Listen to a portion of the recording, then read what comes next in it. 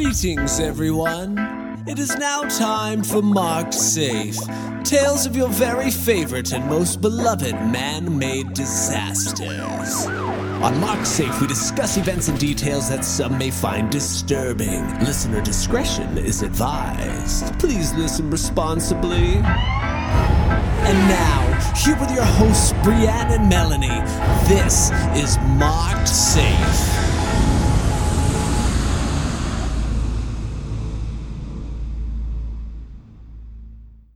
Good evening. Good evening. You sound so soothing. Thank you. I think we both need that. We're so grumpy. We are, but not with each other. Never with each other. No. We're both in the most dreadful mood. Gosh. This has been like the shittiest of weeks. It's been such a shitty week that I got a targeted ad while we were talking about our problems on Facebook that was a shirt that just said everything is terrible. Everything is terrible. I don't know what's not terrible. I have never had such a focused mood that I have gotten an actual targeted ad about it. That's a new level. Our grumps are synced. It's like our period, but it's just our grumps. Dude. Our grumps are always synced, and our like chaos is synced. Anytime one of us has a kid that is a street brawler and won't go to bed, and we're running 2 hours behind schedule to start recording, it's not just that person. Which has been the past 2 episodes that we've had to deal with this. Yeah, and this week we were both just like, everything's terrible. So terrible I need to buy a t-shirt about it. And let's not... The kids are going to bed, whether they want to go to bed or not. Yeah. Good night. If my kid wakes up, we're not bleeping it out. Like, you're just going to have to listen to it scream. If I have to listen to it, y'all have to listen to it. Yeah. That's just, I mean, there's 6 between us, so... That's the way it's going to be tonight. Yeah. Get over it. Let's pray for us. Pray for you. Pray for everybody. I think I broke my toe last night. No, what happened? I was tucking my kid in, and I hit it, and I said a bunch of words that I immediately regretted saying in front of my kids, but it's like purple and it hurts. Oh, that's the last thing you need. Yeah, and Ava, she's so cute. She's like, you gotta go to the doctor. Oh, and I'm like, they can't do anything with a broken toe. And she's like, you're lying. Yeah, it's time to learn about the futility of life. Yeah.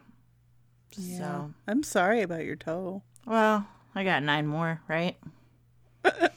Shit. I mean, that's one way to look at it. Yeah. I did a thing. Go ahead. I did a thing that was supposed to be good self-care this week, which was buying a fancy new chair for myself. I've been recording in a squeaky chair.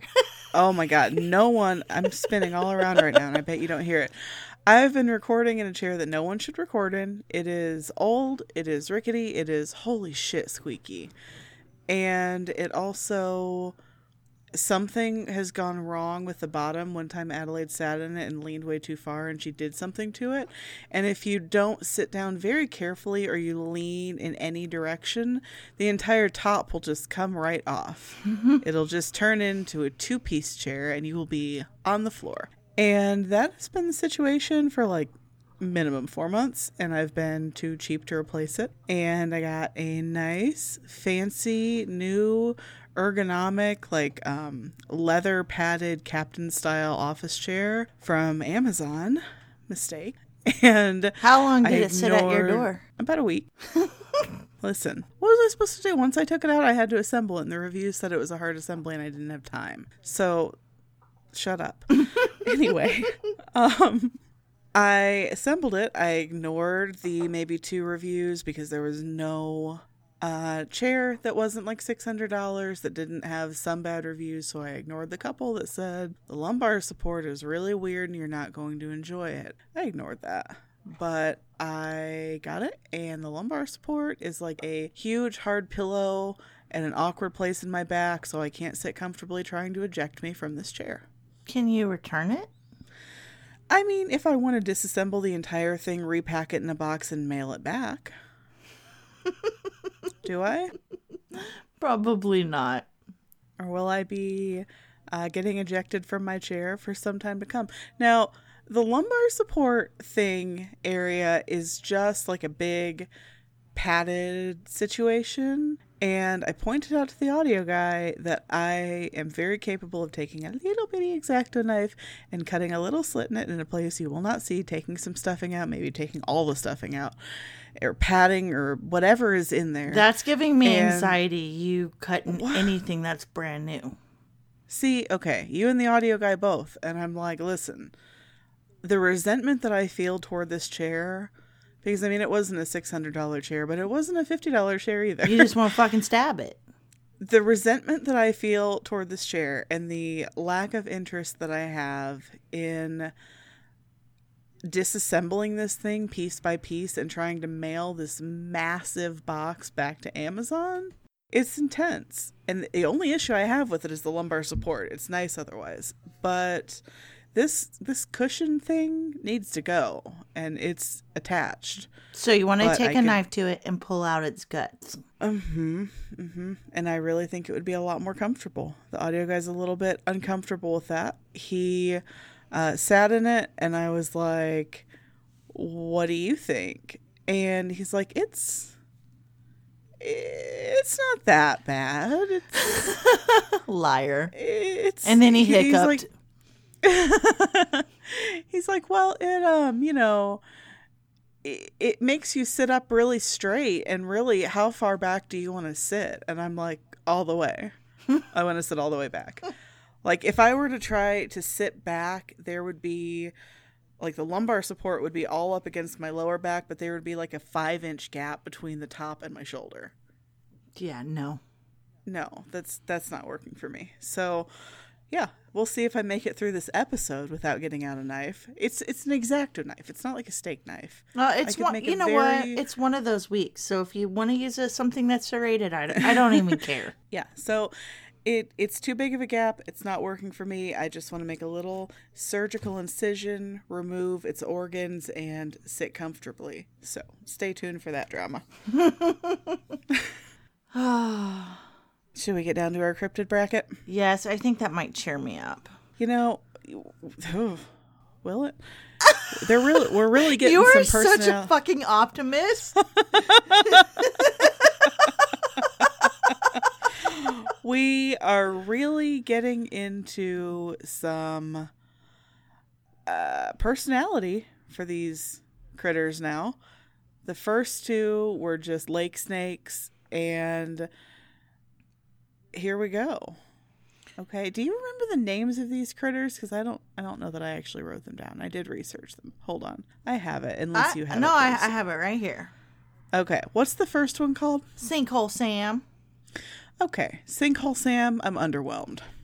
Well, do you want me to tell you who he's against? I mean, I'm underwhelmed no matter who he's against, but go for it. Does it matter? Against the Slide Rock Bolter. Yeah, so anyway, I'm underwhelmed by Sinkhole Slam. Well, it's not Slam, it's Sam. Oh, no. I am creating cryptid categories in my head now. And apparently there's an eyeshadow called Sinkhole Sam. Really? Yeah. I am now making some loose cryptid categories in my head, and I am also going to file Sinkhole Sam under lake snakes, even though he's not exactly. He's too freaking snaky. He's like a cross between a snake and a worm. I'm not impressed. I don't want to see any more lake snakes on this bracket, and I hope I don't. Okay. He is... I mean, I guess I should introduce him, although I feel that I already have. He is this creature in a Kansas sinkhole. He big as shit.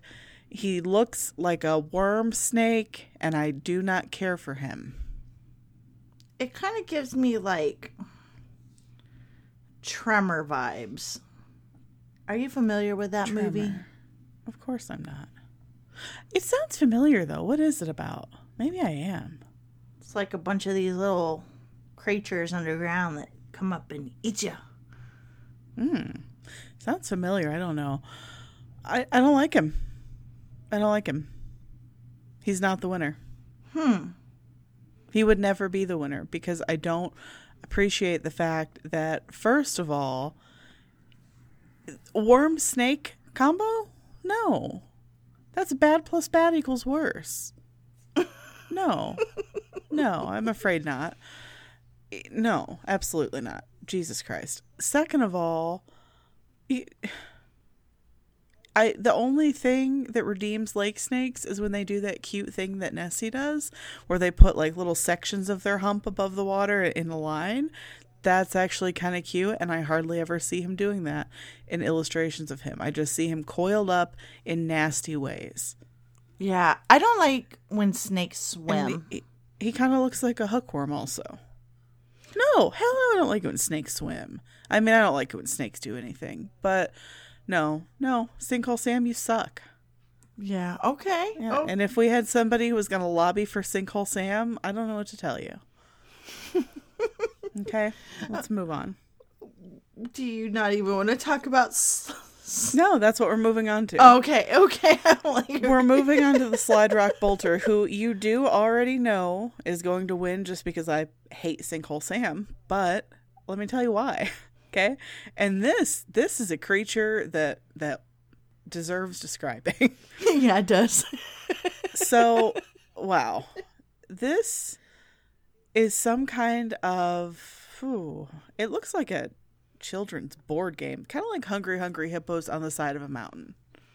It's not a hippo. It looks like Hungry Hippos if the game board was the side of a mountain and instead of a hippo it was a really pissy eel that had a baby with a catfish. Yeah. So the pictures show a mountain and they show this big ass creature that I mean, I don't know how it's hiding when it's not doing its deeds. I really don't. I don't know how this is a cryptid, if it's a cryptid, because my God, it's a quarter of the size of the mountain at least. And the mountain looks big. Yeah, this mountain's big as fuck. And this guy, I mean, he's so good at being a cryptid that you can't even see him when he's supposed to be visible. Holy shit, he's got pointy teeth and angry yellow eyes. And I'm telling you, I'm looking at one of these pictures that has, it's like a drawing, but it's got some color and it's really vibrant and I like it. And this guy, it shows a bunch of presumably full-grown pine trees all around the base of the mountain. One of his teeth is half the size of a full pine tree. His eyes are the size of pine trees. He is enormous. So I would like to know what he's up to when he's not lunging down the mountain, gulping up entire mountain climbing groups. What the hell? Do you think it's like his attacks are like avalanches almost? I mean, maybe, I don't know. And then there's a picture where he's a little bit like light green. It's a few down and it's very bright. And this looks almost more like a big ass hill, but it's got pine trees still that he's much, much bigger than.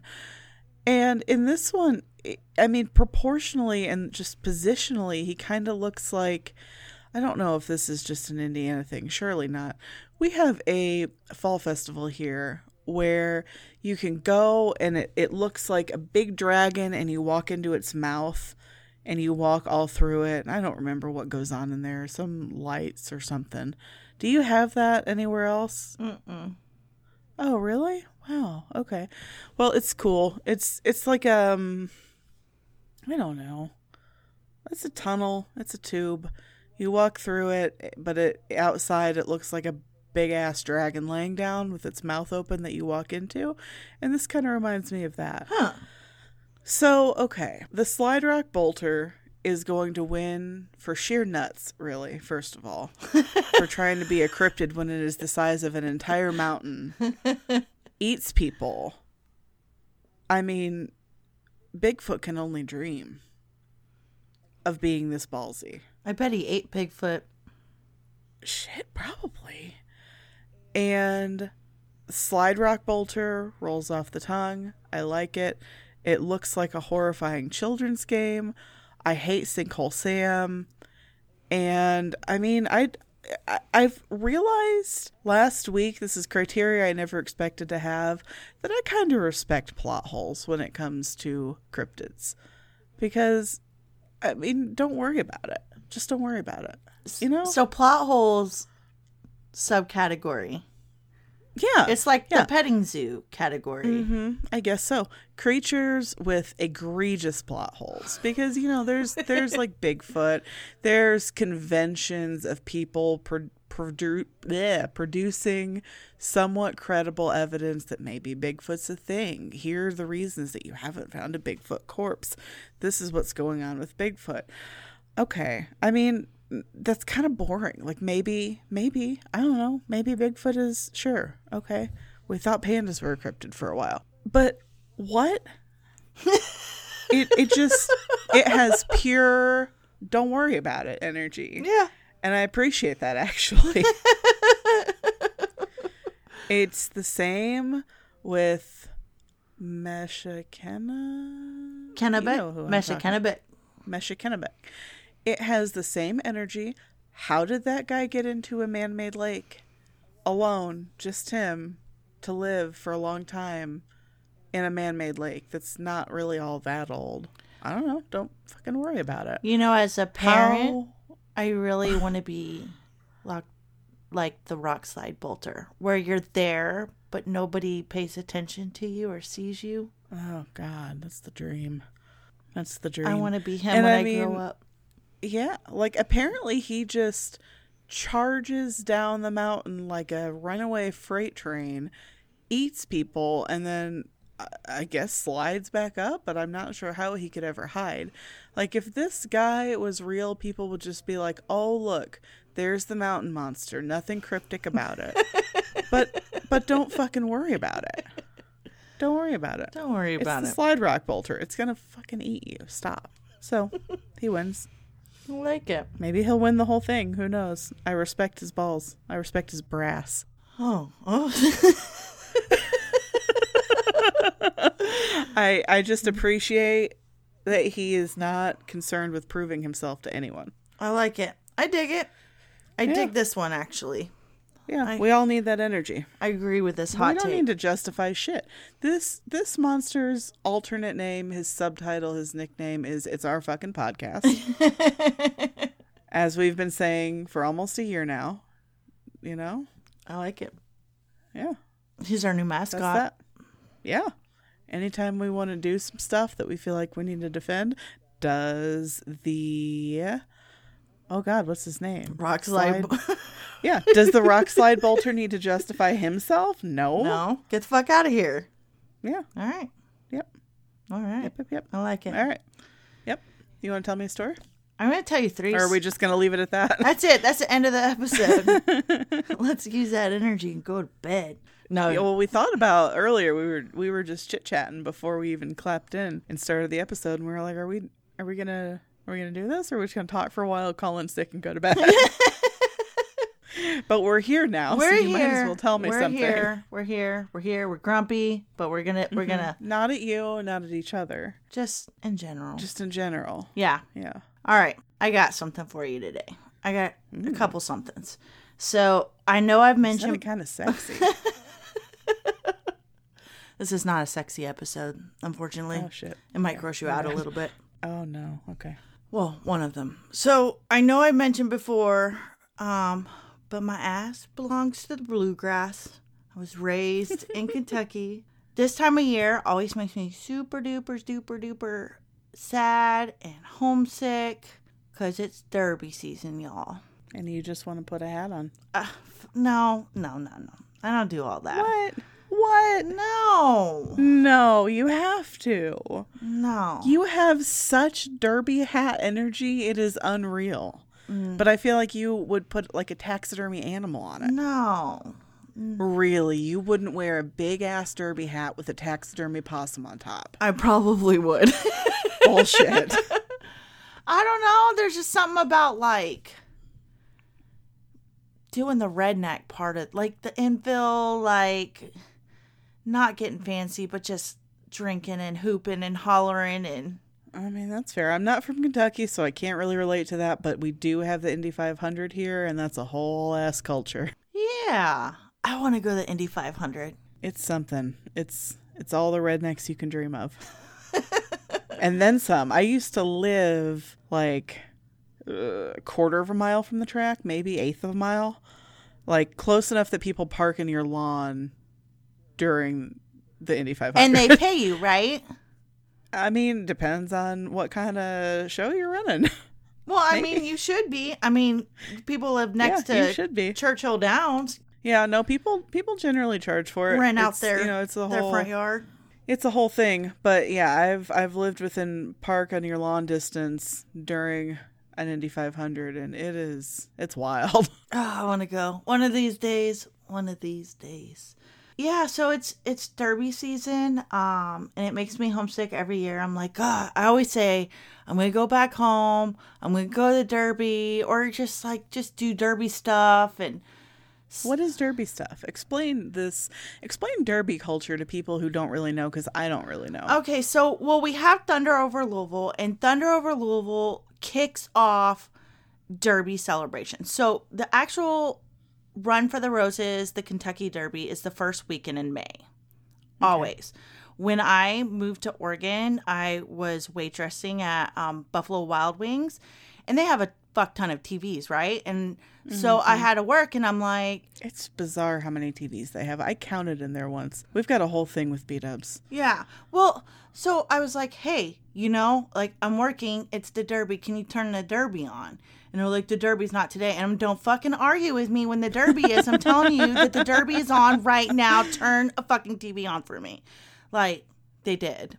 I mean, I'm right. I'm always right. Of course. Of course. So it's a whole season. It's not just a horse race. So you have like the chow wagons, the riverfront where you get food. I'm sure they're not doing that with COVID. But they have Thunder Over Louisville, and that like kicks off the whole celebration. And it is an air show and the most epic fireworks show that you will ever see in your life. I want to say it's like the largest in North America. Oh my God. Last year was the first year ever it was canceled because of the pandemic, which is a super fucking bummer. This year they did, they separated it. The whole production over like 5 different sites. I think I was reading somewhere that like word got out on where 2 of the sites were going to be, and they wound up canceling them last minute just to avoid a mass gathering. This is why we can't have nice things. Yeah, but I mean, good for them for being like... Yeah. But I don't know. I mean, plague rats are why we can't have nice things, not Derby organizers. Yeah, so I didn't get to see any of it this year. Usually I try to catch a live feed. I didn't get to watch it this year because that's a bummer. Well, my dryer was catching on fire, and let's talk about that real quick. Yeah, I was holy shit, dude. Yeah, so my kid was puking everywhere the night before, so I threw a bunch of clothes in the wash. And luckily, I just took care of her. I didn't worry about putting it in the dryer. I think now, like, oh my gosh, you should never dry your clothes at night. Like, just don't do it. It's not worth it. I don't. I never leave it on if I'm asleep or out of the house. Yeah, so... I'm weird about it. Eric thinks I'm stupid. No, but I'm it's weird smart. about it. I've been down a major rabbit hole because of this. So, the next morning, I switched her bed linens over to the dryer, and for some reason, I was, like, kind of lingering around a little bit, like just being slow. I don't know. Yeah. And I was like, something just smells off. And since I'm pregnant, like I'm just super sensitive to all that. Yeah. And I was like, is that coming from the dryer? And I bent down. And I'm like, that smell. It smelled like marshmallows almost. Like toasted marshmallows. Toasted marshmallows. Ooh, that's not what you want your dryer to smell like. No. And so I what I should have done is turn it off and walked away. I found out that you're not supposed to open your dryer because that pushes oxygen in, which could Oh my God, yeah. So if you guys are having a dryer fire, don't open your shit. Don't pull a Melanie. Luckily, it just kind of snuffed itself out. And the thing is Was it an actual fire, like with flames? I mean, evidently, because the stuff I pulled out was on I guess fire. It must have been. Yeah. So I called for Cody, and he went out to check the vents to see if the fire was coming from the back. We got everything unplugged. The kids we had by the door, I was really proud of them. Yeah. Yeah. So I was like, it was so weird because our unit is not old. Our unit is like 2.5 years old. Yeah. And we move a lot, so we're constantly changing the little accordion duct. And apparently, lint goes inside your unit. I never knew that. Yeah, I saw the post that you made, and I decided I would save my questions for the episode so it can be a PSA. Like, where inside the unit? Okay, so when you, on my dryer, there's a panel on the front that, you can take a flathead screwdriver and it pops off. Okay. And so you have visibility on the heating element, which is a bunch of wires and coils inside an open box. And then there's the blower. I mean, it just looks like a little fan. So I open it up and it's jam-packed full of lint. And you can see in the heating element, it's all it was put out, but it was on fire. It was lint that was on fire. It was super scary. That's terrifying. And so we pulled it out. And like I said, my unit's 2.5 years old. And I want to say it filled up a quarter of a trash can with the amount of lint. God. Mind you, there's 6 of us in this house. And I have a dog that blows out his fur twice a year. So we probably have more lint than the average family. But I made the post on social media, and Cody's stepmom, she opened up hers. And she's like, oh my God, I would never known. And hers was packed. And so now I have these people that are open and they're like, it's packed with lint. So check your shit. Oh my God. Okay. And Aunt Veda's super scared about it too. And I'm like, I don't mean to scare anyone. I'm not doing this to scare you. And I don't expect my Aunt Veda to get on her hands and knees and with her tools, opening up her dryer and stuff. But I will drive to her state and do it for her. You can call someone. They have companies that do this professionally that will come in and clean. I really love that though. I love that energy. Protect Aunt Veda. But yeah, I told her I was at all costs. I'll help you find someone. We'll get it sorted. So. But yeah, it was scary. So yeah, I missed Thunder over Louisville because of a blunder in Louisiana. And now you're giving us this episode to make up for it. Yes. Okay. So check your dryers. Seriously. Yeah, I intend to.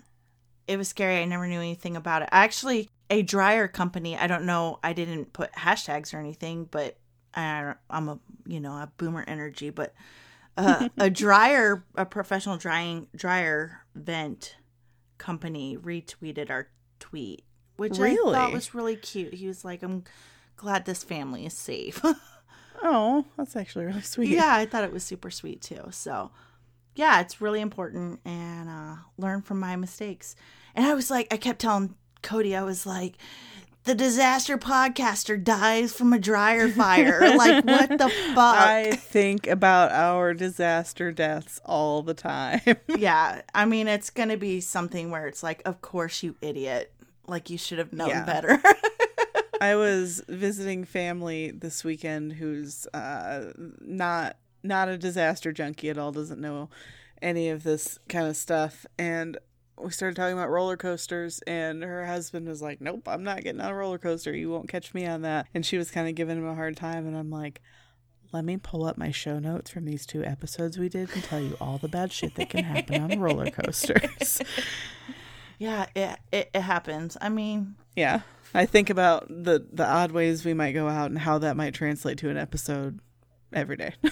Gosh, could you imagine? I mean, if I go out, there better be an episode about me. Yeah, same. for sure. Yeah, I mean, it would take a while. I'd have to collect myself for sure. Hey. But we promised each other when we first started this that if we die, that'll be the final episode, is the tale of the other's demise. It's gonna be glorious.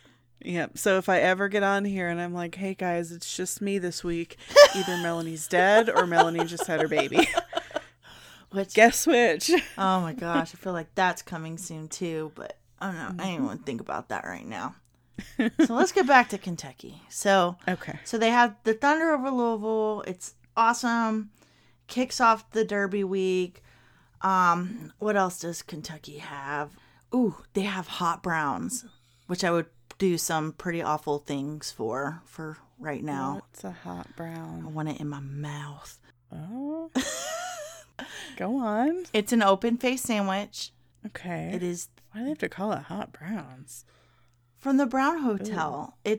I'm telling you, if you can have a hot brown, you have to have a hot brown. Okay, but that name is poop. It's not poop.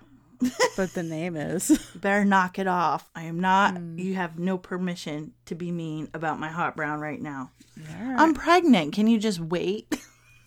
Yeah, I'll wait. We'll revisit this. I'm gonna set a notification on my phone for after your due date to make sure I come back to this and make fun of you then. No, it's really, really good. There's bourbon. We have lots of bourbon. Mint juleps. I can't have either one of those right now, but I cannot wait. I will definitely have a bourbon once I squeeze this baby out. Also, fun fact, our intro music was done and created by a Kentucky-based musician, Dusty Bowe. Oh, that's cool. Yeah, and he's super rad. He just released a new single called The Red. So everybody definitely go check him out. He's incredible. You won't be disappointed. I'll link his stuff in the social media. I don't know. It's rad. He gave That's us awesome. I want to check that out. He gave us so many options when we were choosing. Like, Oh my god. you remember, like, just that. Are we allowed to someday share those? Probably not. I'll have but- to ask Oh my them. god. It was so That- cool. It would probably blow people's minds. Yes, the vibe could have been all different. What was there, like 4 or 5? Yeah, I don't know. I remember at least 3, maybe 4. I don't know, but they had nothing in common. Yeah, and then it was funny because we took a poll in the mom groups, and this was the least favorite, and I was like, Yeah. I'm like it, but it's my most favorite, and you're like, Yeah, and you said you were like, it's our fucking podcast, yeah. and then he hired the rock slider. yeah, and he hired Yeah. the voiceover guy, and I think it's perfection. I really love our intro music. I think we ended up going with the least popular vote for almost everything we ever took a vote on. Not the name. We did go with the popular vote on the name, but we did a lot of what do you think about, these 5 things or whatever, and we almost always went with the one that no one liked. We're like, you're wrong. Yep. We know better. Try than again. you. Start your own podcast. Oh my gosh, it's like Cody. It's like he asked for my opinion and then he does the opposite. I'm like, why do you fucking ask me for my opinion then? It's like you're Yeah. intentionally. I get it now, I guess. Yeah, well, if they give you your opinion and you feel disappointed, Okay, back to your story. It's time for me to shut up. So basically, Kentucky's great. Yeah. All that to say, I love it. I miss it. I'm homesick. So, I am going to tell you 3 of my most favorite Kentucky stories. Okay. All right. Let's go, baby, go. Okay. All right. Let's start things off with a bang. I am going to tell you the story of a curious bear, a man wearing combat fatigues and Gucci shoes, and a couple of air disasters. My God. Mm-hmm. There's a lot going on there. This is number 1. Okay. Sounds like a whole episode. Just wait. Okay. Andrew Carton Thornton II was born on October 30th, 1944, to a very prominent family in Lexington, Kentucky. His parents owned the 3 Main Stud Farm, which his father had named after a castle in Scotland. There wouldn't be a Kentucky Derby if horses weren't a big fucking deal in this state, obviously.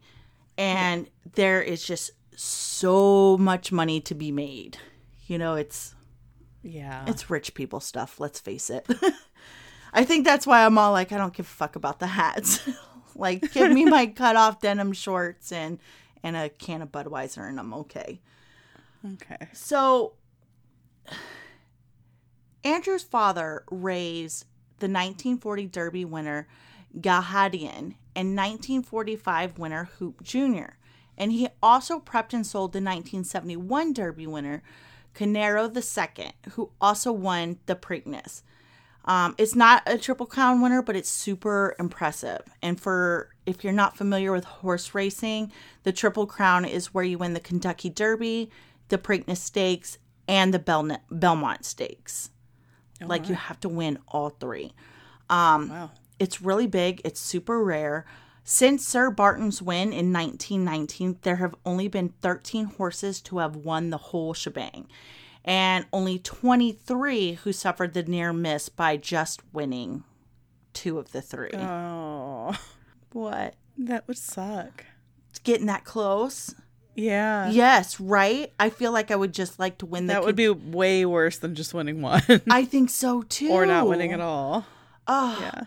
It would, like, it makes your heart drop. And you get so excited, and it's like, if you watch horse racing, it's a real fucking bummer, like, watching it not happen. Yeah.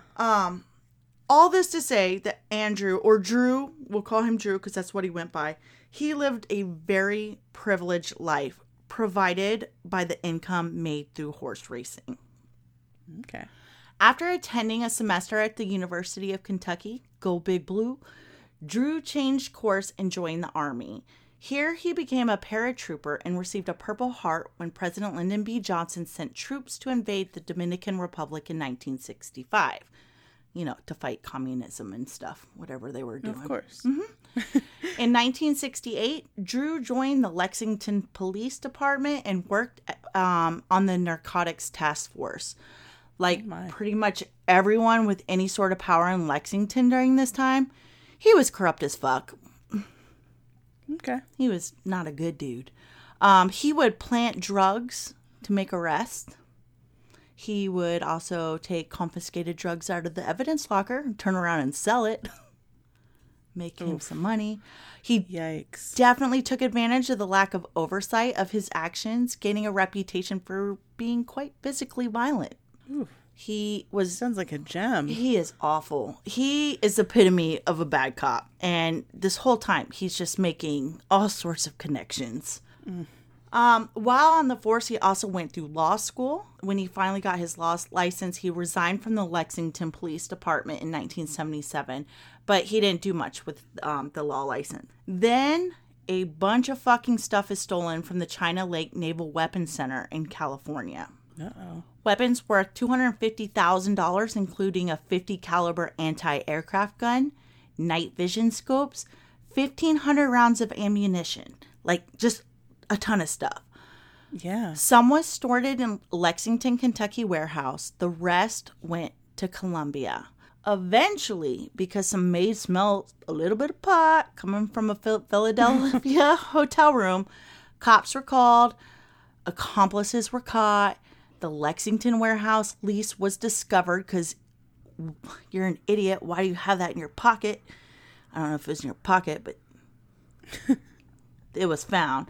And the ATF was brought in to raid that facility. Since the culprits involved in this theft lived not only in Kentucky, but across other states too, and there was totally like interagency feuding about jurisdictions, there was over a year and a half between when the theft was discovered and when indictments were made. Oh, wow. Mm-hmm. Because the Justice Department stubbornly avoided coordinating each state's investigation, prosecutions were hampered a bit.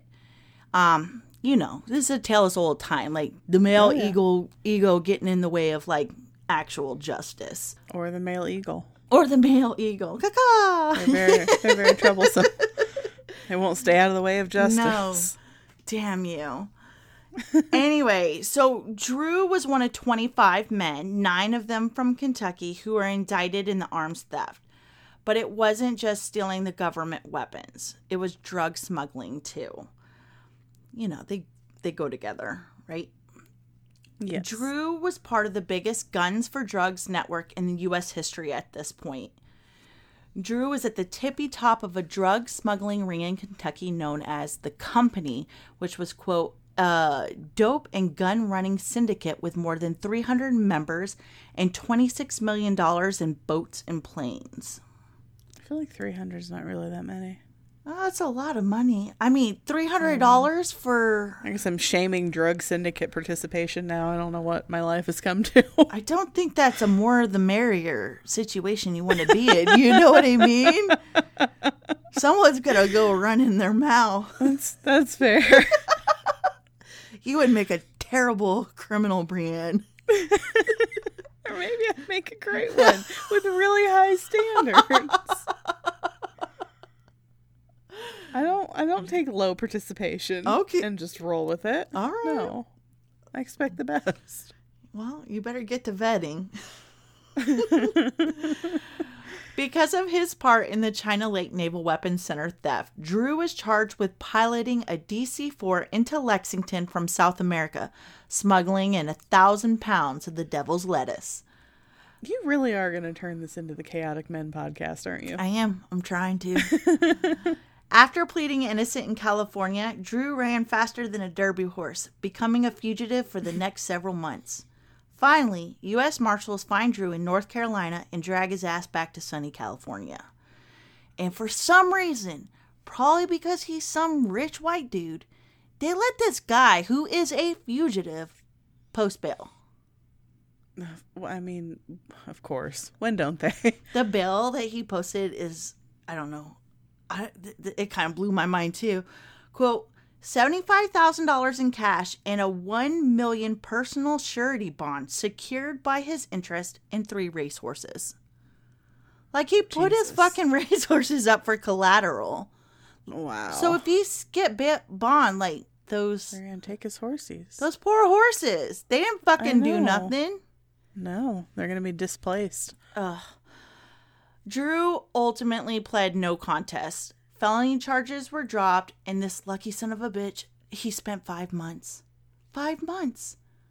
In his, like, Jesus. minimum security prison for a misdemeanor drug charge. For smuggling drugs. Holy shit. Also, remember, this is the height of the war on drugs. So if there's any question on who this campaign was actually targeting, it wasn't people who look like Drew. Exactly.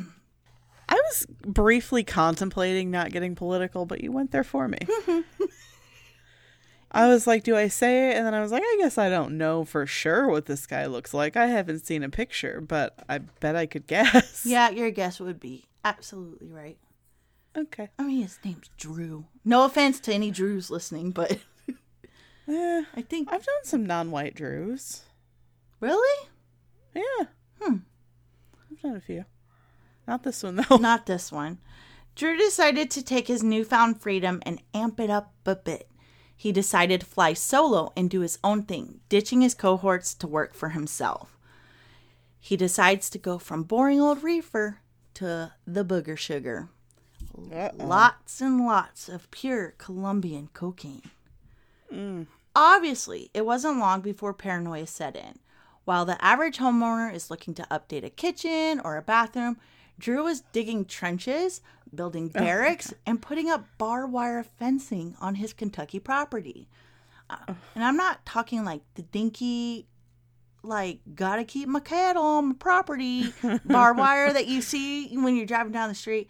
This is like the concertina wire that you see at prisons, those stuff that's like wrapped around. Oh my God. Could you imagine driving by somebody's house and seeing something like that? Like, ugh. No. I mean, you know what's in there. You know. You know exactly what's in there. Onto you, Drew. Sergeant Ralph Ross, a retired Kentucky State Police officer formerly in charge of State's Intelligence Division, said, quote, Thornton's farm was the subject of aerial and ground surveillance several times following reports that Thornton was operating a guerrilla warfare training camp for mercenaries. Goodness. Yeah. Sergeant Ross, by the way, he has a super interesting relationship with Drew. I mean, they hate each other because they're on the opposite ends of the spectrum. Drew is literally the bad cop and, he's a good cop. You know what I mean? So but they have this weird respect for each other, almost like a Batman Joker. They kind of need each other. I always find that dynamic fascinating. It's like symbiotic almost. They need each other. That's just from everything that I just read and consumed, that's how it came across to me. Interesting. One morning on September 11, 1985, Fred Meyer, a person, not the grocery store chain, noticed something odd in his gravel driveway. It was a dead body. Oh, shit. There in Knoxville, Tennessee, was the lifeless body of Drew Carter Thornton, dressed in khaki fatigues and Gucci shoes, sprawled out next to Fred's strawberry patch. He had fallen from the sky to his death. There's a really awesome book that came out in the early 90s by Sally Denton. It's called The Bluegrass Conspiracy, and it's fantastic. It's so good. I cannot recommend it enough. There's so much in this story, so obviously I'm not getting into all of it. But so she says in her book about Drew's body when it was discovered on Fred's property, quote, they found Army-issued night vision goggles, a money belt containing $4,500, and a bulletproof vest when he hit the gravel driveway. In his wallet was a membership card for the Lexington Fraternal Order of Police, identifications in the names of Andrew Thornton and Andrew Bourbon, 50 telephone numbers, most of which were listed in code, and a personal address book containing fewer than a dozen names. Tied around the neck of the 82nd Airborne veteran were 10 bandanas of different colors. Lying on his back, Drew's arms were stretched over his head. A trickle of blood from his nose had dried on each cheek. 4 of his teeth had been knocked out, and he clutched the ripcord to his partially deployed reserve shoe in his right hand. Under his knees, which were elevated by the bulk, lay a 3.5-foot-long duffel bag containing 75 pounds of pure, unprocessed cocaine. Dude, that's a lot of freaking cocaine. Mm-hmm. The 34 football-sized parcels of cocaine were wrapped in brown paper and were labeled USA 10, the logo that had become the trademark of the Median cartel.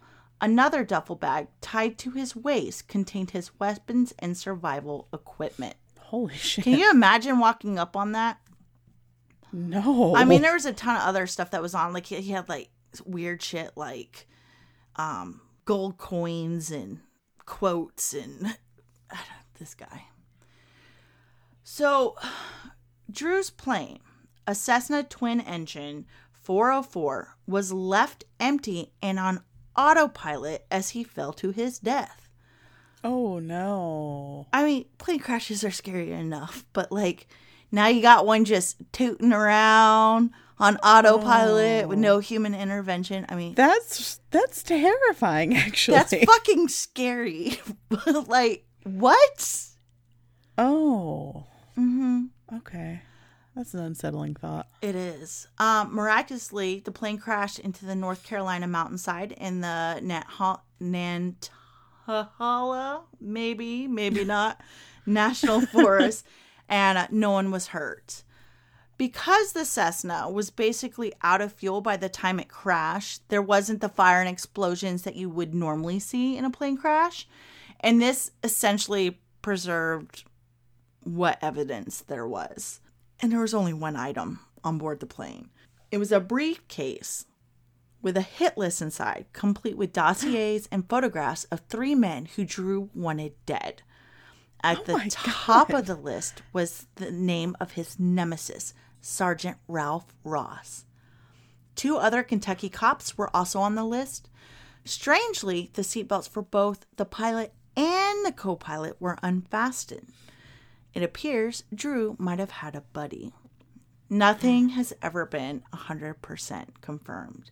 It wasn't long until cocaine started surfacing all over the place. Oh my God. Drew was returning from Colombia with 200 pounds of cocaine worth over $37 million. Oh. It's a lot of cocaine. It's widely believed that Drew was being tracked, causing him to start pushing the millions and millions of dollars worth of cocaine from the plane before making a jump with that last duffel bag. Oh.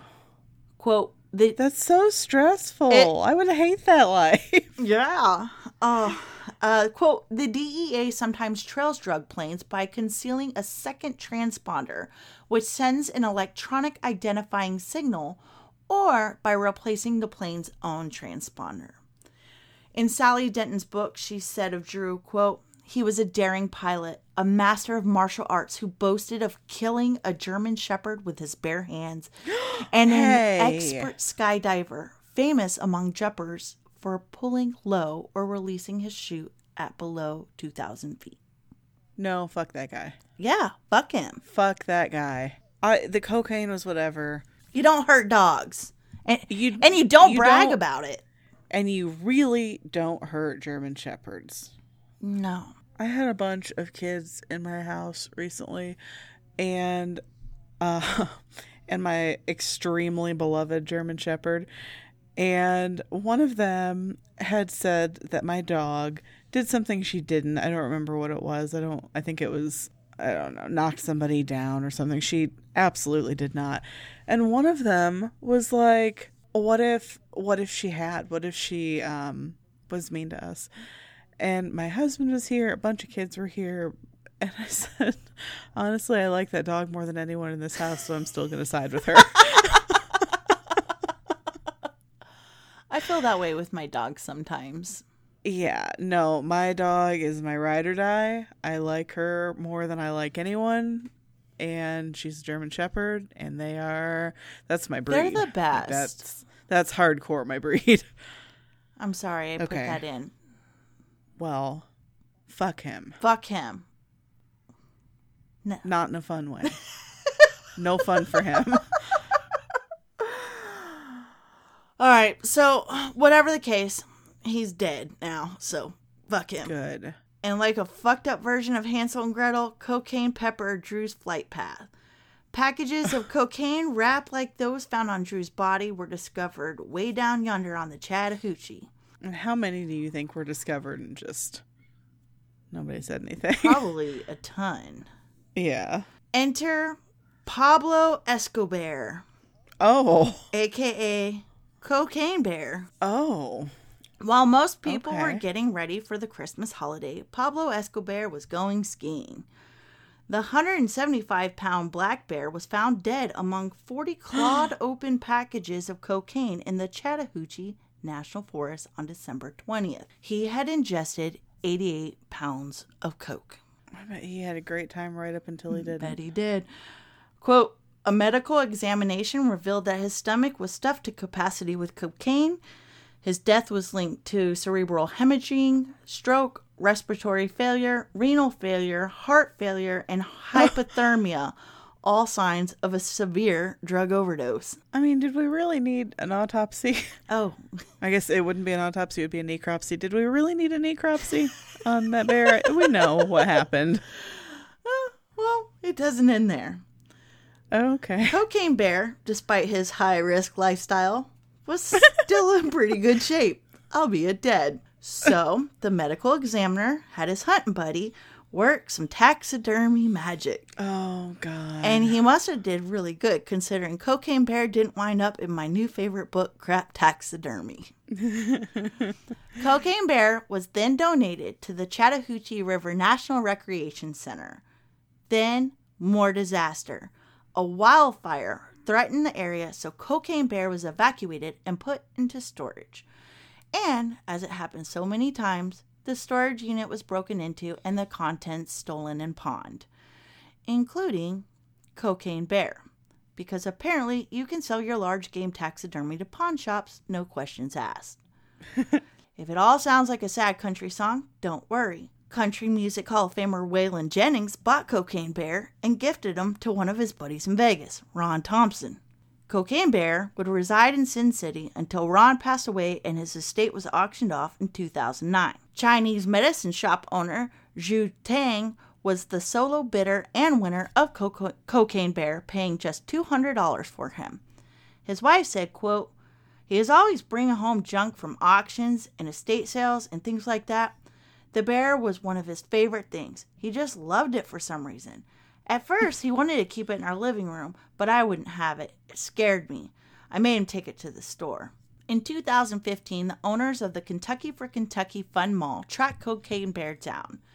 By this time, Mr. Tang had already passed away. They shared with his wife the incredible story of Cocaine Bear. Quote, "She said she almost didn't believe us, but if we had gone through that much trouble, we could just have the damn thing, just to get it out of her sight. All we had to do was pay for shipping." And that's what they did.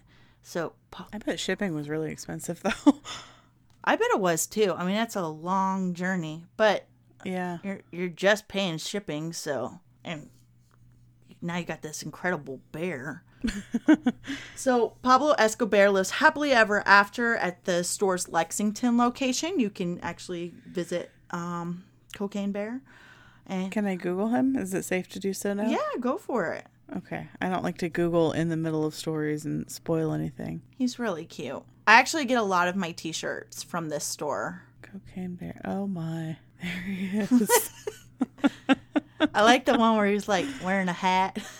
Yeah. Wow. Oh, it's so cute. I mean, it's sad, cute. But it's like, yeah, it's got like a... I mean, you gotta go somehow, and what a way to do it. Yeah. So, yeah, Cocaine Bear hanging out in Lexington, the same city where 71 years before it found its forever home at the Fun Mall, a baby boy was born that would change Cocaine Bear's destiny forever. Wow. Yeah. All right. Let's get a little bit darker now. Okay. There's so much more to the Andrew Carter Thornton story that absolutely needs its standalone podcast. I basically gave you the highlight reel. So if somebody wants to do it. What a reel it was. My God. Someone needs to do this fucking podcast. There's so much to it. I mean, it would be phenomenal. And plus I need a new binge anyway. So okay. I'm requesting somebody in the true crime area to really do a deep dive on this. There's so many players. There's political corruption and murders. I mean, it makes your head spin how much there actually is. In 1985, there was a plane crash that killed 16 innocent people who were on a skydiving excursion with their parachute club. 3 minutes after takeoff, it crashed. The cause? Sabotage. Oh. Someone put sugar in its fuel tank. The owner and pilot of the plane, David Williams, was suspected of being Drew Carter's co-pilot on that cocaine run that led to his death. Oh. An unidentified FBI agent said, quote, "Those Colombians are upset they didn't get their shipment. They wanted to make Williams pay for messing up." Mm. There's also a missing persons case tied to this that would feel gross if I didn't include it. I know this story had, the Cocaine Bear has been covered a couple times, but I think it's really important to kind of highlight this because it is very open and active. So Melanie Flynn, she was the daughter of a Kentucky state senator. She was 24 when she went missing on January 25th, 1977. She is like every other 24-year-old. She liked to have fun, but because of the times and her gender, she paid a price for it. You know what I mean? Yeah. Quote, "Melanie was working as an informant with the police at the time of her disappearance.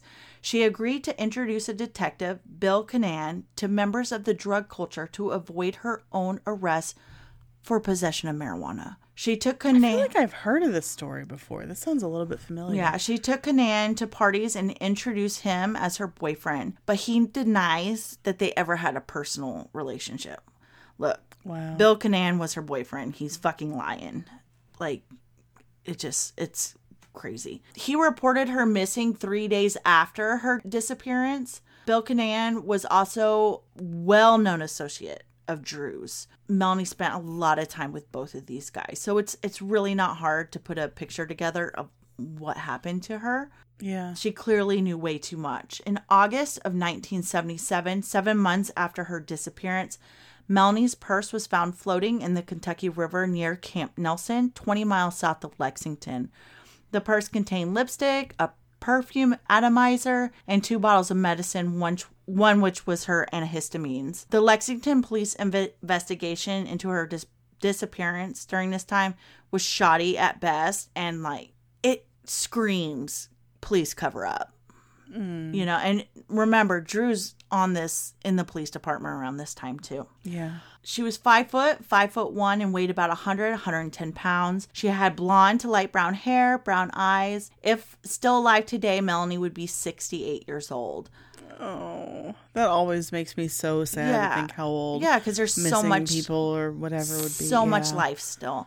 And you never know. Somebody might know something, you know, heard something. So yeah, if you have any information on the disappearance of Melanie Flynn, please contact the Lexington Fayette Police Department at 859-258-3563. If you want a deeper dive into this, definitely check out Sally Denton's book, The Bluegrass Conspiracy. It's really good. I mean, don't read it distracted because there are so many people in it and it's easy to get lost, but it's so well done. She actually did most of the reporting of this as it was going down, and she wrote a Washington Post article, which I believe is what led her to actually pursuing writing a book about it. Wow. Also, there's an episode about this on Court TV's Dominic Dunn's Power, Privilege, and Justice. The episode is titled Free Fall. I watched it. It was really good. And then I was like, wait a minute, that name sounds familiar. It's because we also covered Dominic Dunn's his own daughter's murder, Dominique Dunn, in the Poltergeist episode. Oh, yeah. I didn't realize he had his own. Wow. I knew he was a journalist, but I didn't realize he also had his own court TV show. Yeah, wow, it's so wild when the stuff ties together like that. Yeah. So, all right, I'm going to lighten it up a touch. Okay. We're going to continue this Kentucky compilation with more things from the sky. It's not raining men, hallelujah, but it's still very much made of flesh. Oh. We're going to talk about the Kentucky meat shower. What? Yeah. Okay, hold on, I have to tell you something real quick. Okay.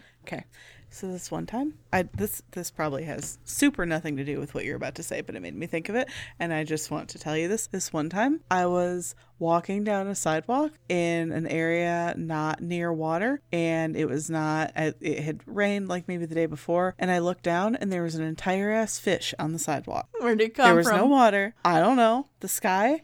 That's my theory. It was like a fish, the kind of fish, like a lake fish.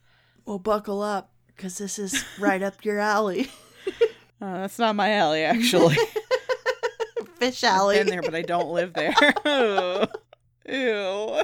It was a very nice afternoon on March 3rd, 1876. Oh, wow. Mrs. Crouch of Bath County, Kentucky, was taking advantage of the warm weather by making a fresh batch bar soap on her front porch. She said, quote, "The skies were clear and the sun was shining brightly. There was a light wind coming from a westerly direction. As she worked away, something horrendous fell from the sky like snowflakes, despite no change in the beautiful weather. Quote, without any prelude or warning, and exactly under these circumstances, the shower commenced. I became alarmed and fled in the house. Chunks of flesh rained from the sky for minutes, saturating her property." What? Okay, first of all, what would a prelude to that be? The sky's turning dark, maybe? Okay, carry on.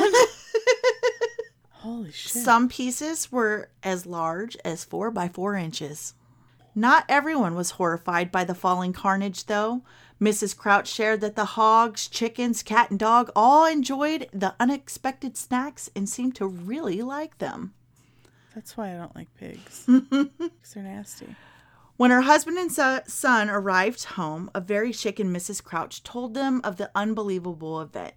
It had to be a warning from God. As she watched from the safety of her home, her husband and son went outside to retrieve pieces of the meat, noting that the fence rails where the meat had fallen onto were stained with something that looked like blood. What? News of the Kentucky meat shower spread like wildfire, and it was only a matter of days before the New York Times reported the phenomenon, which is pretty impressive for the late 1800s. Yeah. Gosh, just a couple days before it gets up there. They also reported that 2 men did the old taste test and said it tasted either of mutton or venison. Did they at least cook it? I don't know. The New York Times just said Ew. that they tasted it and it tasted like mutton or venison. No, don't do that. New York Times asking the important questions. I mean, yeah, but no. Why would you do that? You would probably do that, wouldn't you? You would. Well, Melanie. I'm pregnant. I'll eat anything. You're silent. Oh my God. An Irishman, Jimmy Welsh. You're just going to slide past I'm going to that. slide past it. An Irishman, Jimmy Welsh, also tried to give it a bite about a month later. What? I don't know why. He wants to try the sky skin. I don't know. Oh. Heck. It's, Oh. I don't know. So, a dare's a dare, I guess. And once, quote, supper was ready, Jimmy looked at the meat and proclaimed he doesn't just eat meat alone. So, I mean, duh, give the man some sides if you're going to dare him to eat this, right? Oh. So he was given, quote, pickles, crackers, and other accompaniments, whatever that means. What the hell? With the meat on his fork, he unsuccessfully tried twice to put it in his mouth. I wonder if someone did, like, the airplane thing, like, shoo, like if it would have made it a little bit easier. Unsuccessfully, like he couldn't stand to do it? Couldn't stand to do it. Then don't do it, man. Well, yeah, it wasn't working. Listen to yourself. Listen to your heart. No. Well, he doesn't give up. So Jimmy had more demands. He needed something to wash it down with. So Jesus Christ. They I mean, obviously. they give him a nice glass of whiskey. Jimmy still struggled until he, without admitting defeat, explained he just wasn't hungry. Oh, I'm sure he wasn't. Someone wagered him $5 to get on with it and just eat the meat. That's almost that's over $100 with the inflation. I did a real crazy inflation calculator the other day. Yeah? I was listening to Hamilton as usual, and I was listening to the one where Mariah, what's her name, the one he has the affair with, he says that he gives her $30 that he had socked away, and I was like, how much was How $30? much was that? I had to look up when the Reynolds pamphlet was published. I had to go to an inflation calculator, but then it only started at like 1901, so I had to find one that went back to the 1700s. It was like $600 or $700. That is So does. you're welcome for that knowledge. I was hoping it was a little more. We actually watched Hamilton last night. Oh, wow. I listen to Hamilton every day of my life. I love it so much. Me too. Yeah, so $100. I mean, honestly, I'd consider it, I think. Dude, you would do it for free. Don't lie to me. Don't. No. Well, You said you would eat that cinnamon toast crunch with shrimp butts in it. I would do that. I would. This baby do has that. done a number on you. I'm ruined. I'm broken. The baby broke me. You really are. So you got $100 on the table, but Jimmy, he remembered something truly significant. Did he leave his oven on at home? It was the season of Lent. It was against his religion to eat the meat. And that was the end of that. Okay, bullshit. As a Catholic, you don't forget that it's Lent. No. Well, Jimmy forgot it was Lent. He wouldn't do it. Okay. I think he's I just, think he just had a real quick conversion. he had a problem with his pride, it sounds like. He could not Yeah. just say, hey, fuck this. People were so dumbfounded by the meat shower, they searched for any and every reasonable explanation. Rumors quickly swirled that Mr. Crouch wanted to sell the farm and Mrs. Crouch wasn't having it, so she schemed up the elaborate prank, which is ridiculous because if there's ever a reason to move, it would be because of a meat shower. Like, Yeah. no one wants to stay because of a meat shower. I don't know. It depends. I mean, If it's maybe raining, you some do. T-bones. Jesus Christ, Melanie. Well, the family, I'm getting hungry. You need help. The family laughed the accusations off. So some of the pieces of meat were preserved and 7 samples were eventually sent out to scientists who were able to identify them as follows. 2 of the samples were lung tissue, 3 muscular tissue, and the last 2 made of cartilage. What the hell? The case of the Kentucky meat shower has never been solved, but there are theories. Someone dumped out their picnic basket from a floating hot air balloon passing above the Crouch property. But why would it just be loose chunks of meat? I don't know. These are theories, I guess. A meteor shower, no pun intended, was a theory.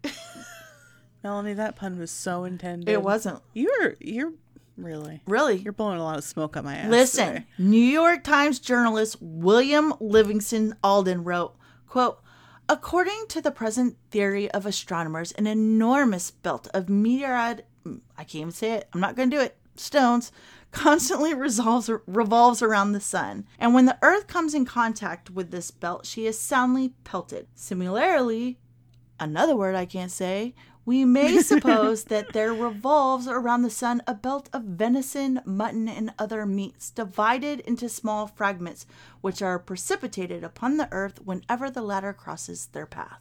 What? A meteor shower. No. I don't accept that one. Nostoc, known as cyanobacteria, was also blamed. Apparently, it turns jelly-like when it comes in contact with rain. But that was ruled out because it wasn't raining that day.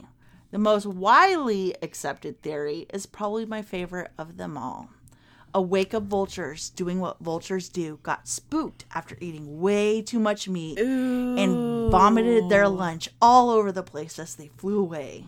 And then some weirdos ate it. Yeah, if you think about it, it's actually pretty gross for the people that taste it. Yeah. See, Mr. Oops, It's Lent knew what was up. Vulture barf. Whatever the case. That's probably my favorite Kentucky story. That's I like the vulture theory. I mean, I don't like it, but that's my theory. It sounds good to you. Yeah, I think so. It works. Too. All right. So next, let's move on to something a little less gross. Okay. Kentucky is not just the home of fast horses, but fast cars too. Bowling Green, Kentucky is known as the home of the Corvette. You know that? Have you heard of that before? I know we were talking about species of cars. Oh, yes, I've heard of the Corvette. Would I recognize it in a lineup? Not even maybe. No. General Motors has an assembly plant there, and since 1981, it's been producing every single Corvette in existence. To meet the demand of the Corvette fandom, the National Corvette Museum was built only a quarter mile from the plant, and it opened to the public in September of 1994. Every detail of the building screams Corvette, and it is a complete departure from what a normal museum would look like. It sits on 60 acres, and it features a circular car showroom where the exterior is basically, it's like this giant yellow cone, and it's got a 12-story bright red spire shooting from the roof. It's loud. It's quite the sight. Kentucky does have a lot of those blinking, you miss it like places. This is not one of those. You can see it probably from space. This big yellow marvel is part of the museum called the Sky Dome. The Sky Dome is 140 feet in diameter with nearly 100-foot high glass ceiling, and it features a constant rotation of some of the world's most spectacular Corvettes, usually on loan to the museum from private collectors. In 2014, 8 cars would go on the ride of a lifetime. There was the 1993 ZR1 Spider, which was a design model that was never built. 2009 ZR1 Blue Devil, both on loan from General Motors.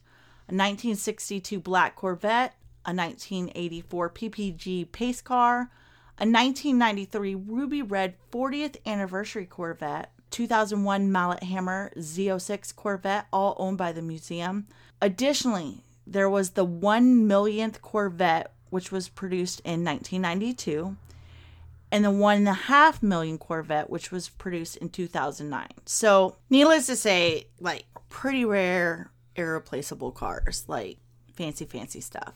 On February 12, 2014, Betty Hardison was sound asleep when her phone began ringing just after 5:30 in the morning. Betty is the Library and Archives Coordinator for the National Corvette Museum, and she was about to have her hands full. The caller, the museum security company. The burglar alarm was going off in the Sky Dome. Now, I don't know what Betty was planning to do. Maybe a little whoop ass, some Kentucky justice, But whatever her plan was, she was the first on the scene at the museum that morning. She entered through the back door, making her way to the Sky Dome. When she entered, there was no electricity, and the darkness filled the room. 911, what is your emergency? This is the National Corvette Museum. Yes, ma'am. The Sky Dome is full of smoke. I need fire out of here. Okay. Do you see any flames or anything, or? No, but the floor has collapsed in the back area. She sounds very calm. She's very calm. There's no fire, but there was a sinkhole.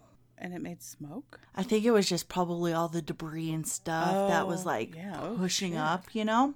I don't think it was like actual smoke. I think it was like dust and stuff. Ooh. Just after 5:30 in the morning, the ground opened up and swallowed the 8 classic cars, triggering the alarm system. And because the museum houses some of the rarest Corvettes in the world, the whole thing was caught on surveillance cameras. You see the floor drop, open up, and cars just start falling. It's so cool that it was caught on camera. That is so cool. It's one of those like you can tell it's like a frame by frame, so it looks like it's in slow motion, but still you get to see a sinkhole swallow up cars. Oh my God. I knew that there had been a sinkhole there. I was lightly familiar with that, but I didn't know there was a video. I've never seen it. It's so cool. Luckily, because... And we can say that because I assume no one got hurt since no one was there. Because the sinkhole happened like at the crack of dawn, the museum was empty. So nobody was hurt. The Bowling Green Fire Department was immediately on the scene, but there was little they could do. Structural engineers as well as geologists from Western Kentucky University were called in to investigate the damage and come up with a plan of action. A sinkhole in this area is like, it's not totally out of the ordinary. You know, quote, much of Western Kentucky region is underlain by karst, limestone that has been eroded to produce springs, sinking streams, caves, and sinkholes. Yikes. But a 40-foot across, 30-foot deep sinkhole in a Corvette museum, that's news. That's intense. That's news. So the footage, it went viral. 2 days after the sinkhole happened, drone cameras showed exactly how bad the damage was, and plans to remove the 8 cars, most of which were like not even visible, started to take shape. Once the new cave was stabilized, onlookers watched while holding their breath as a crane pulled up the first car, the Blue Devil. It reminded me of like, you know, those claw machines that pull like the toys out? That's what it reminded me of. The Corvette was moved without incident. It only had a few dings and dents. They like got in the car and started it right up. And like the crowd just like erupts in this like huge cheer as the engine is roaring. It's really cool, you know, just to survive a sinkhole. Right. Over the following year, several cars would find themselves restored. One of the cars, the white millionth Corvette, held a surprise when it was recovered and the restoration process began. When they opened the car up, they found signatures. Handwritten names belonged to all the who had built and worked on the millionth car on the assembly line. All but one signature. That's so cool. All but one signature was able to be saved during the restoration, but in a true happy ending moment, they were able to track down the owner of the lost signature, and she signed the finished model. Oh my God. Isn't that the cutest thing in the whole entire world? That is an adorable story. Not all cars were able to be restored due to the amount of damage inflicted by the collapse, but they were just not tossed out either. The others, left with their wounds and mangled metal bodies, were put on display for the museum's visitors. And there were lots and lots of visitors. The National Corvette Museum saw a 71% increase in attendees. Obviously, all horrible ghouls. In 2015, a West Virginia 5th grader did one of the coolest science fair projects I've ever seen. She did a demonstration of the Corvette Museum sinkhole. The top of her exhibit says, "Tell me, is this not the cutest thing? Do you have that sinking feeling?" Oh my God. Isn't that adorable? Kids making puns are It's pretty the cute. Cutest. I don't think I've ever wanted to high five somebody so bad in my life. I look up to her. So she built a replica of the Corvette Museum Sky Dome inside a fish tank. And it has like little Hot Wheel Corvettes and everything. So she built a model where you can actually see like the underground layers below the museum because it's in the fish tank. Wow. It's got the bedrock, the non-porous rock, limestone, and topsoil, all that jazz. For the limestone, she used sugar cubes.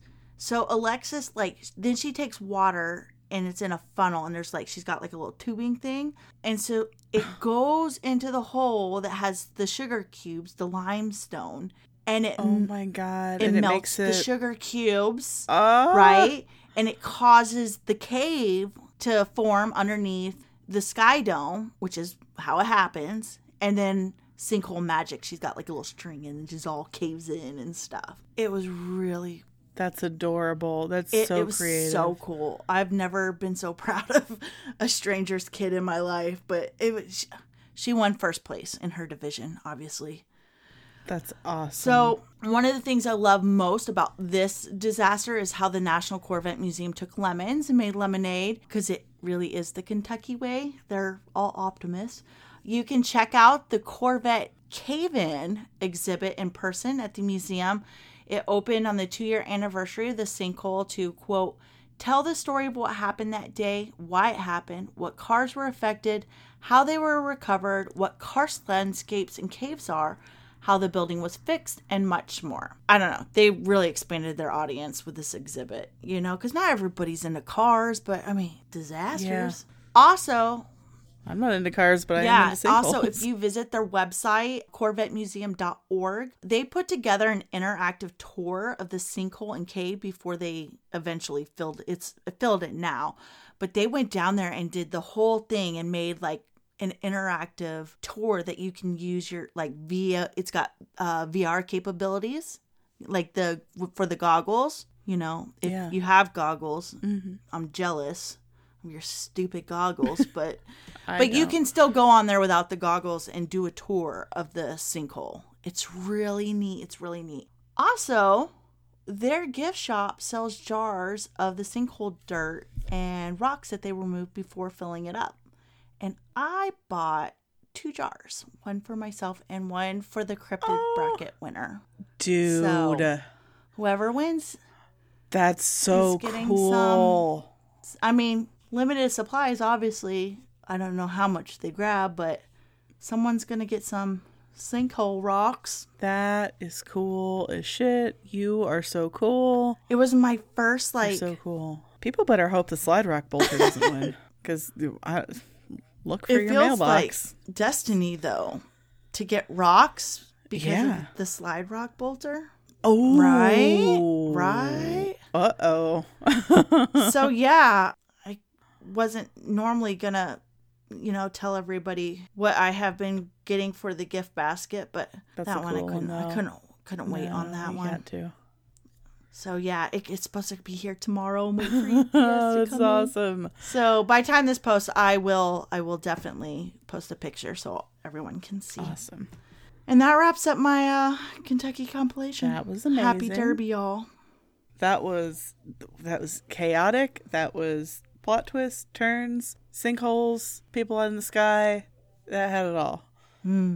Eating contest. Yes.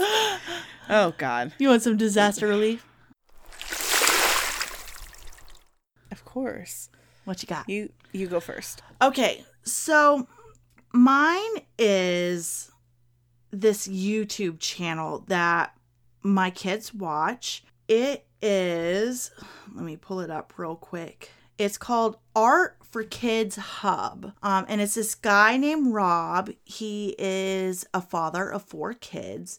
And he basically will have one of his kids sit in and he will teach them how to draw something. It's really cute. I mean, there's all sorts of stuff, like from Disney characters, Baby Yodas, to ice creams, to you name it, he draws it. I think they did one where it was him and his wife and they drew his wife. it's just the cutest family ever. You know what I mean? And I love. sounds adorable. So they've been my kids have been super duper into this YouTube channel, and they've been drawing a lot. Like, I'm constantly running out of paper.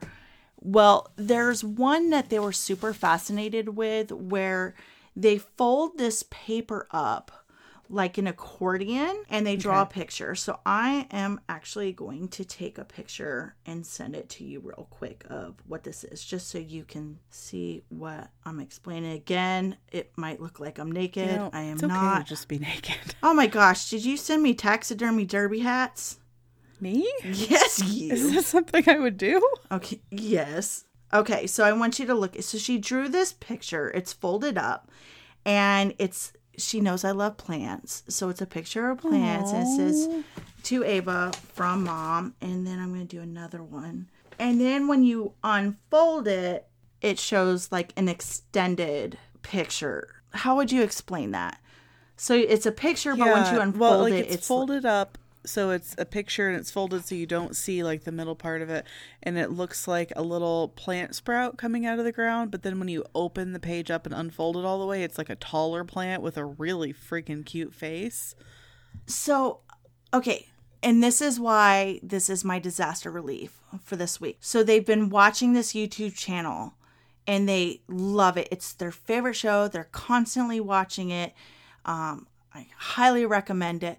So she brings me this and I'm like, oh, have you been watching your how to draw videos? Like this is probably my favorite one I've ever seen. Like they showed you how to draw this. And she goes, no, Mom, I took the lessons that he taught me and made my own design. Oh my gosh, that's so cool. She created this whole thing herself.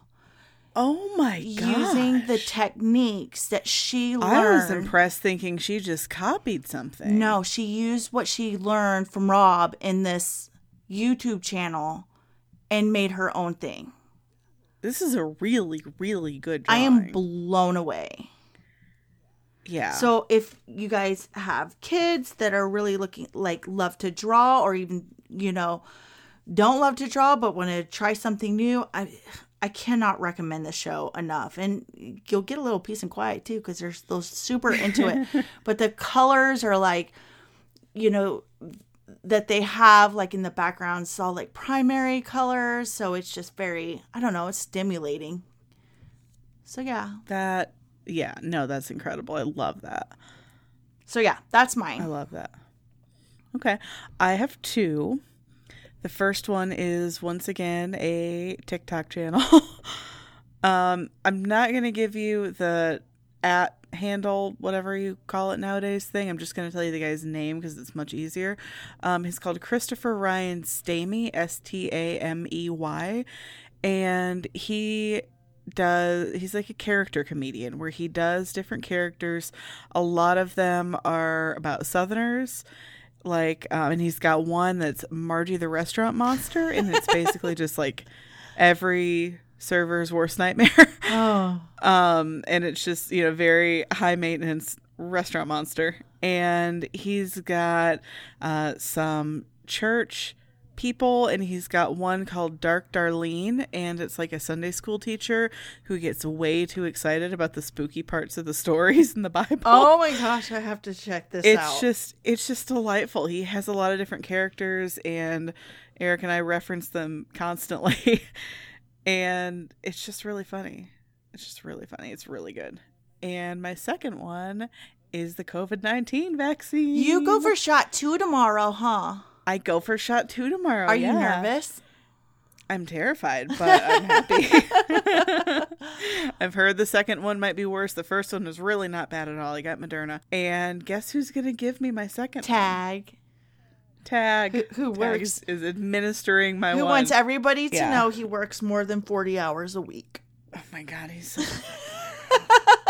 He needs to stop.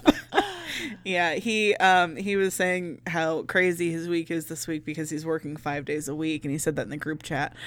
And most of those days are 16s. But he said, oh, it's such a crazy week. I'm working 5 days this week.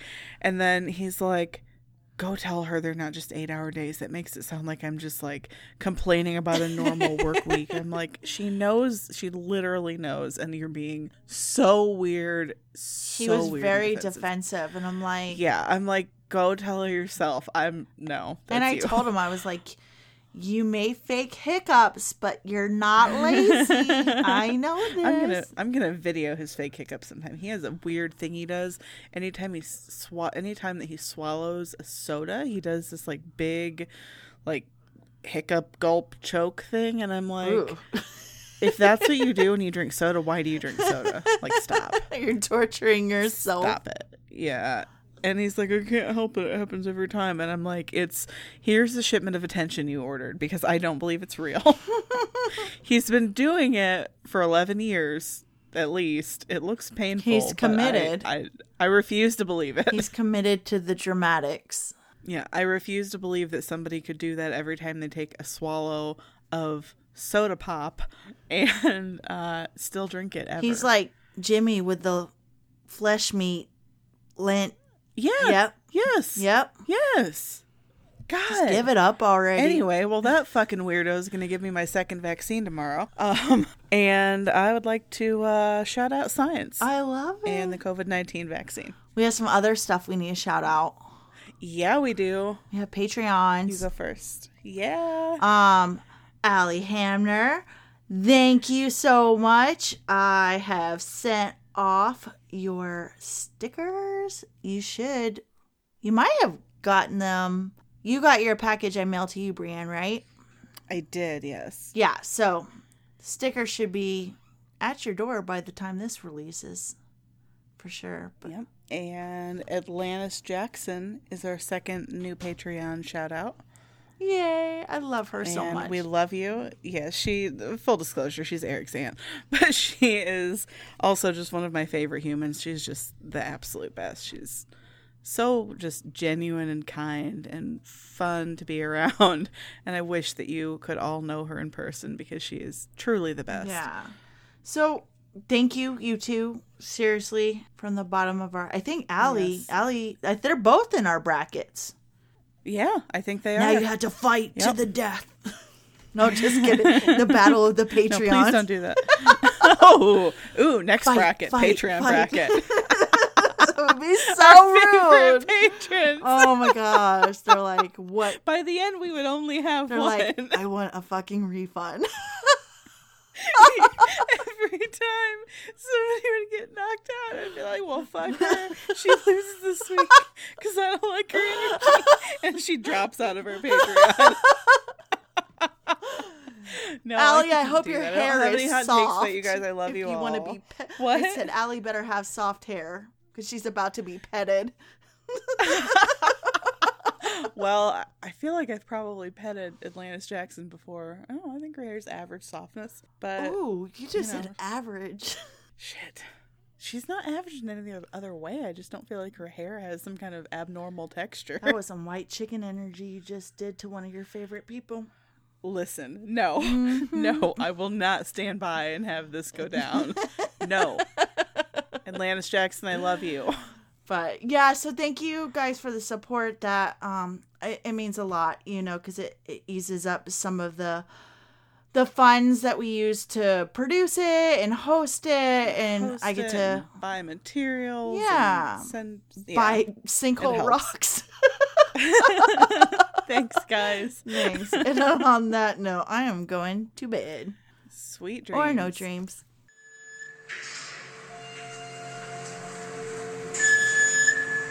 Hey, Horrible Ghouls. Hope you enjoyed this week's episode.